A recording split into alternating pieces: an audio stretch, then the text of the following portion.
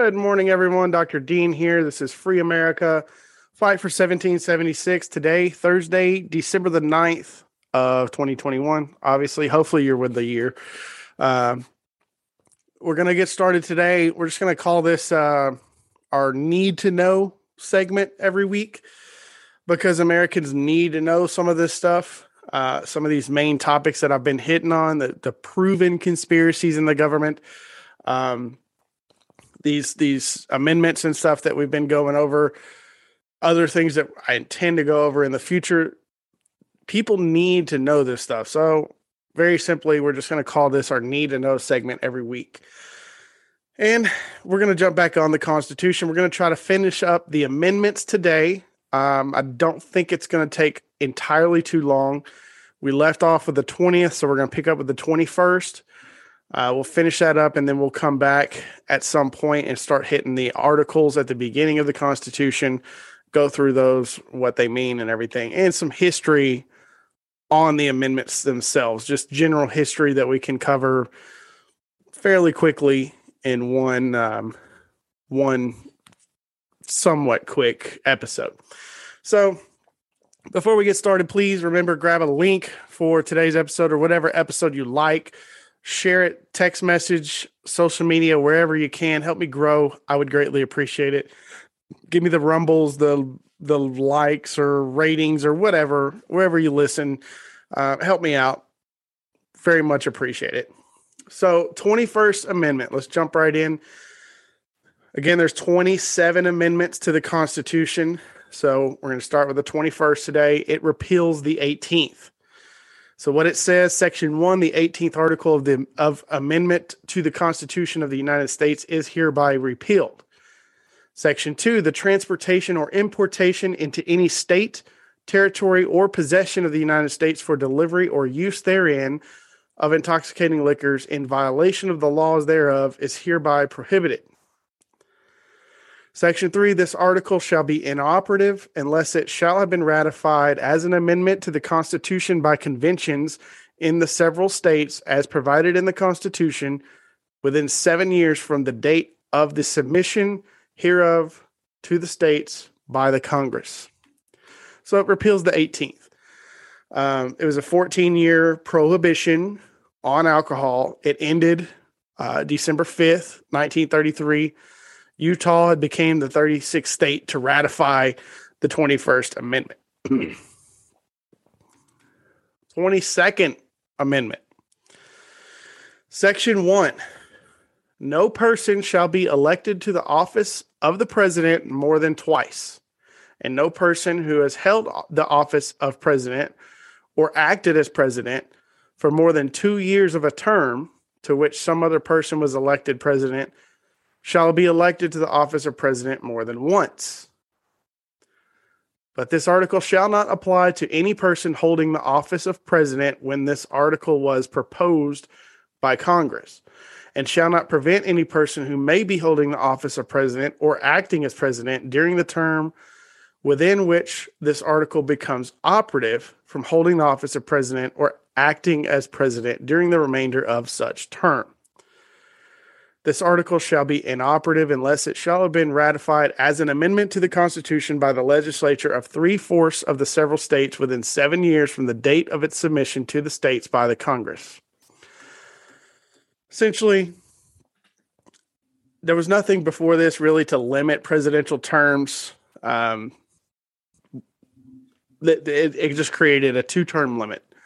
That was the main, the main thing that the 22nd Amendment did.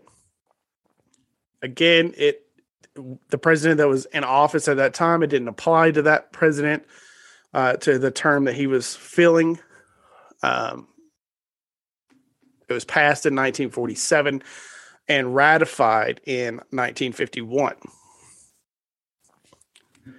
So I'm giving you a little history, but there's more history to be heard on these things, like problems with ratification, amendments that are in place that weren't really legitimately ratified, things like that. That's what I'm talking about. We're going to come back to history of.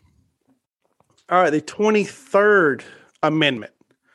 Section 1, the district constituting the seat of government of the United States shall appoint in such manner as the Congress may direct a number of electors of president and vice president equal to the whole number of senators and representatives in Congress to which the district would be entitled if it were a state, but in no event more than the least populous state.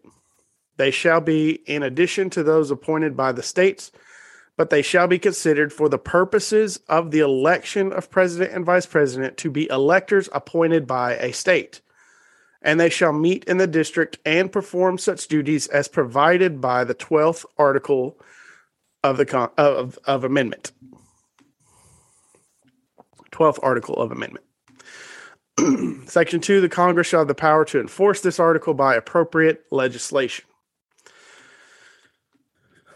So what this means, New York was the nation's capital when the Constitution was ratified. The capital moved to Philadelphia in 1790 for 10 years. It wasn't until 1800 where the District of Columbia became the seat of government. When it was first established, it had only a small population. By 1960, the population had grown to near 1 million people. And the district residents had all the responsibilities of citizenship as Americans. They're required to pay federal taxes. They could be drafted. Yet, citizens in other states with lower populations than the Washington, D.C. had more voting rights than those in Washington, D.C. So, Congress passed this June 17th, 1960, ratified in 1961 on March 29th. It just treats the District of Columbia as if it were a state for the purposes of the Electoral College. So it gives residents the district the right to have their votes counted in presidential elections, essentially. It doesn't make DC a state, clearly, because they're still trying to make DC a state right now. At least every few months, it seems like they rise up and they're like, we need statehood. We need statehood. Still happening today. It just grants the area the number of electors it would have if it were a state.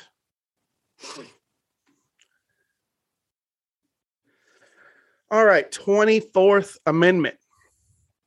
Section 1, the right of citizens of the United States to vote in any primary or other election for president or vice president, for electors for president or vice president, or for senator or representative in Congress, shall not be denied or abridged by the United States or any state by reason of failure to pay any poll tax or other tax. Section 2, Congress shall have the power to enforce this article by appropriate legislation.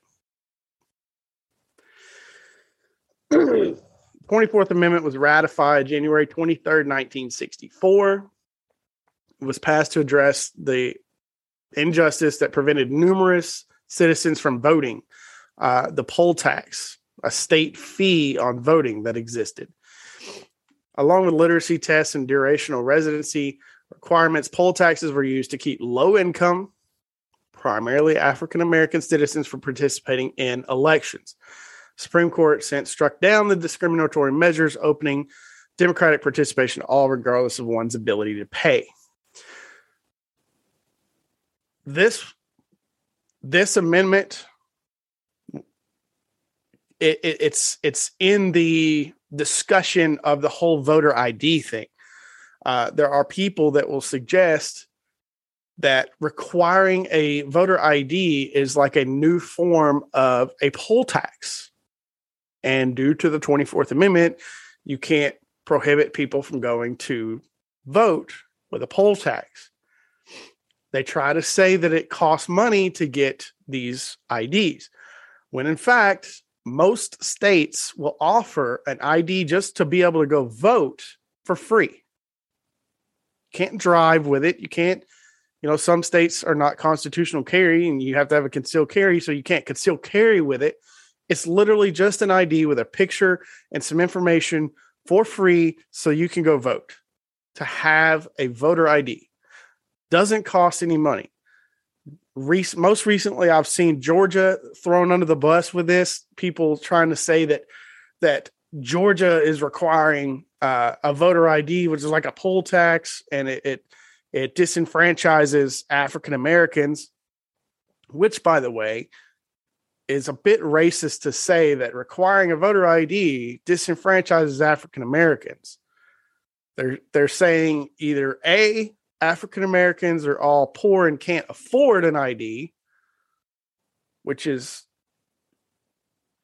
putting all African Americans in this basket over here. That's racist. Or they're saying they're too stupid to go get an ID. Like literally, there have been people that say that African Americans don't know how to go get an ID. Like they like African Americans are not human beings who live in a modern world in the United States, and they don't know how to do anything. Like they haven't gone to school and learned how to read and write. I mean, these people that say this shit are just treating them like they're treating them like they're slaves in the freaking 1800s. It's nuts. But anyway, Georgia is the most recent one that I have personally seen because they passed a voter ID rule and everybody's raising Cain, and they're pulling up screenshots of the Georgia website where it has the price list of identifications in Georgia. And they're trying to say, there's one of them, it doesn't say driver's license, it says just state ID or something. And it's $34, I think, somewhere around that range. And people are taking this and posting it all over social media a few months ago and saying, see, this is like a poll tax and this is illegal. And, some people can't afford this. And then literally, if you go to the website, I've done it. If you go to the website that they keep screenshotting and you scroll down a smidge more, they never want to share this part, but you scroll down a smidge more, it says like voter ID only, free. They're either ignoring that altogether just so that they can try to paint this narrative, or they're too stupid to scroll down and look another one or two lines down. They find what information they think they want, and they're too stupid to read the whole thing. It's insanity. All right, the text of the 25th Amendment. Now, pay attention to this one. This one has some serious importance, especially considering the brain dead, probably bed bug ridden nutcase that's in our office right now. Excuse me. So pay attention. Section 1, 25th Amendment. In case of the removal of the president from office or of his death or resignation, the vice president shall become president. Most people know that. Excuse me, guys. So I've been pretty. I went through a month-long sickness, and it keeps kind of hitting me, especially when I do a lot of talking. So I apologize for the coughing. I'm trying to do it away from the mic. Section 2. Whenever there is a vacancy in the office of the vice president, the president shall nominate a vice president who shall take office upon confirmation by a majority of both houses of Congress. So, say Kamala Harris got removed or died, or for whatever reason, Kamala Harris disappeared off the face of the earth. There's no vice president. There's only Biden. Biden could nominate somebody, and then it has to be approved by a majority of the Senate and the House of Representatives. Section 3, whenever the president transmits to the president pro tempore of the Senate and the Speaker of the House of Representatives his written declaration that he is unable to discharge the powers and duties of his office, and until he transmits to them a written declaration to the contrary, such powers and duties shall be discharged by the vice president as acting president. So if the president sends a letter to Congress and says, I can't carry out my duties, between that time and the time he sends a letter back saying I can now, The vice president's in charge. Most people know this. Section 4, whenever the vice president and a majority of either the principal officers of the executive departments or of such other body as Congress may by law provide, transmit to the president pro tempore of the Senate and the Speaker of the House of Representatives their written declaration that the president is unable to discharge the powers and duties of his office, the vice president shall immediately assume the powers and duties of the office as acting president. Vice president or certain people of the executive branch or somebody else that Congress writes a law and says is able to do this, they can send a letter to Congress and say, Biden can't carry out his duties. Then the vice president will immediately assume the powers. Thereafter, when the president transmits to the president pro tempore of the Senate and the Speaker of the House of Representatives his written declaration that no inability exists, he shall resume the powers and duties of his office unless the vice president and a majority of either the principal officers of the executive department or of such other body as Congress may law provide transmit within 4 days to the president pro tempore of the Senate and Speaker of the House of Representatives their written declaration the president is unable to discharge the powers and duties of his office. Thereupon, Congress shall decide the issue, assembling within 48 hours for that purpose, if not in session. So if the president writes a letter and says, hey, I can carry out my duties, but the vice president and a majority of some people in the executive department within 4 days of the president saying he can, if they say, no, he can't, then Congress has to get together, whether they're in session or not, and they have 48 hours to decide what to do, to either leave the president in, to remove him and put somebody else in, whatever. If the Congress within 21 days after receipt of the latter written declaration, which would be the declaration that the president can't carry out his powers, if within 21 days after the receipt of that letter, Congress is not in session within 21 days after Congress is required to assemble, determines by 2/3 vote of both houses that the president is unable to discharge the powers and duties of his office. The vice president shall continue to discharge the same as acting president. Otherwise, the president shall resume the powers and duties of his office. 25th Amendment is a large mouthful, and it says it's got a few lines in there. It just repeats, but it's basically saying if the president can't carry out his duties, he's got to go. The vice president takes over. He can submit that letter himself. That letter can come from the vice president and a majority of some people in the executive branch. It can come from Congress. It can come from different places. If the president says he can resume his duties, yet there's a dispute within the executive branch and they say he can't, then Congress has to get together and decide what to do. So it's passed in order to clarify what happens upon the death, removal, or resignation of the president or vice president, and how the presidency is temporarily filled if the president becomes disabled and cannot fulfill his responsibilities. The plan of succession has been frequently necessary. 8 presidents have died in office. 1 president, Nixon, resigned. Similarly, on 7 occasions, the vice president has died in office, and 1 vice president, Spiro Agnew, resigned in the middle of his term. For nearly 20% of U.S. history, there has been no vice president in office who can assume the presidency. 2 more amendments, guys. 26th Amendment, much shorter. The right of citizens of the United States who are 18 years of age or older to vote shall not be denied or abridged by the United States or by any state on account of age.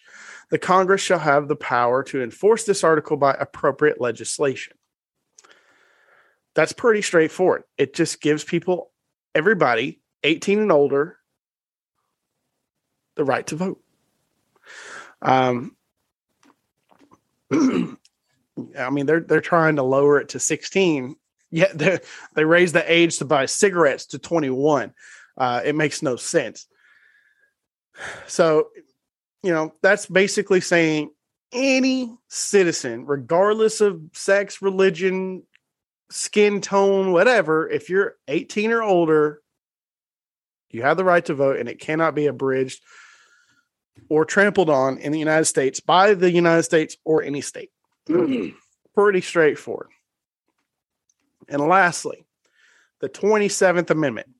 No law varying the compensation for the services of the senators and representatives shall take effect until an election of representatives shall have intervened. 27th Amendment prevents members of Congress from granting themselves pay raises during the current session. Any raises that are adopted must take effect during the next session of Congress. The amendment was introduced in Congress in 1789 by James Madison, sent to the states for ratification at that time. It wasn't until 1992 that the right number of states were able to ratify the measure. And obviously the public is not happy about that because we're letting people vote to give themselves pay raises. It's like,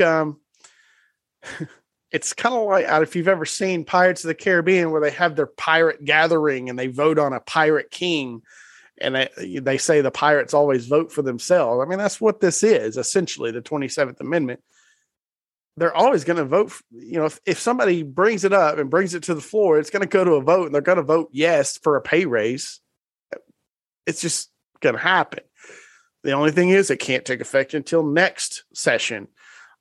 They make $174,500 a year right now. And that's current. I think they've already voted for a pay raise. I'm pretty sure. And so next session will be more, but they're making nearly $200,000 a year just from their salary. That doesn't include other stuff, other income that they're getting. They're doing okay already. It's not going to hurt them to wait 365, not even 365 days, 6 months up to a year to take their pay raise. That's not going to hurt them. I mean, Nancy Pelosi's bought it was either 11 or 25 million. I told you about it a couple of weeks ago. A multi-million-dollar mansion in Florida. She don't care to wait a little while. And these people are doing stuff like this, yet still voting on pay raises. I think we need to make an amendment that says Congress must abide by the same healthcare laws, everything as the rest of us. They can't give themselves special healthcare and special privileges and things like that. We need to vote on something like that. Make them have to deal with Obamacare because they're not under Obamacare. I mean, it's a lot better now that Trump is there, but this kind of stuff needs to happen. Congress should have to live under the same exact circumstances, situations that everyday Americans are. Just saying. All right, guys, that's it for constitutional amendments. So we're going to come back around, maybe not next week, maybe wait another week to do our need to know on some of the articles, maybe start hitting some of the history. But that's it for the constitutional amendments. So if you are not super familiar with the amendments, go back, listen to the ones that have the title of, such and such number of amendments. Listen to them, learn a little bit about the amendments. The other ones are after a daily shot. I think they all are. But either way, if they're not, just scroll forward until you hear me start talking about the First Amendment listed in the title. But I appreciate you guys listening. Hope you have a great Thursday, great weekend. I will be back at you Tuesday with your next weekly booster on the news. Have a good one.